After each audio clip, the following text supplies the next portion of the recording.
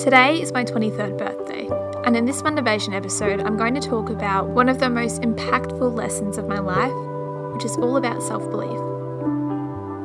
Lady Gaga, when on her press tour for A Star Is Born, said this sentence about 3 billion times.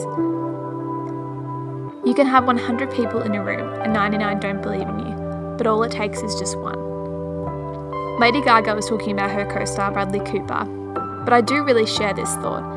Except I think you should aim for that person, the one who believes in you, to be yourself.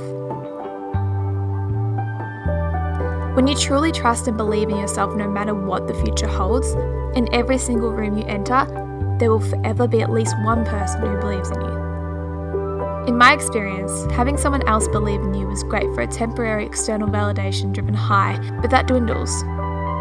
Through the hard work, the not-so-shiny stuff, you need to be fueled by yourself. When your cheerleaders aren't around, you have to step up and become your own cheer squad.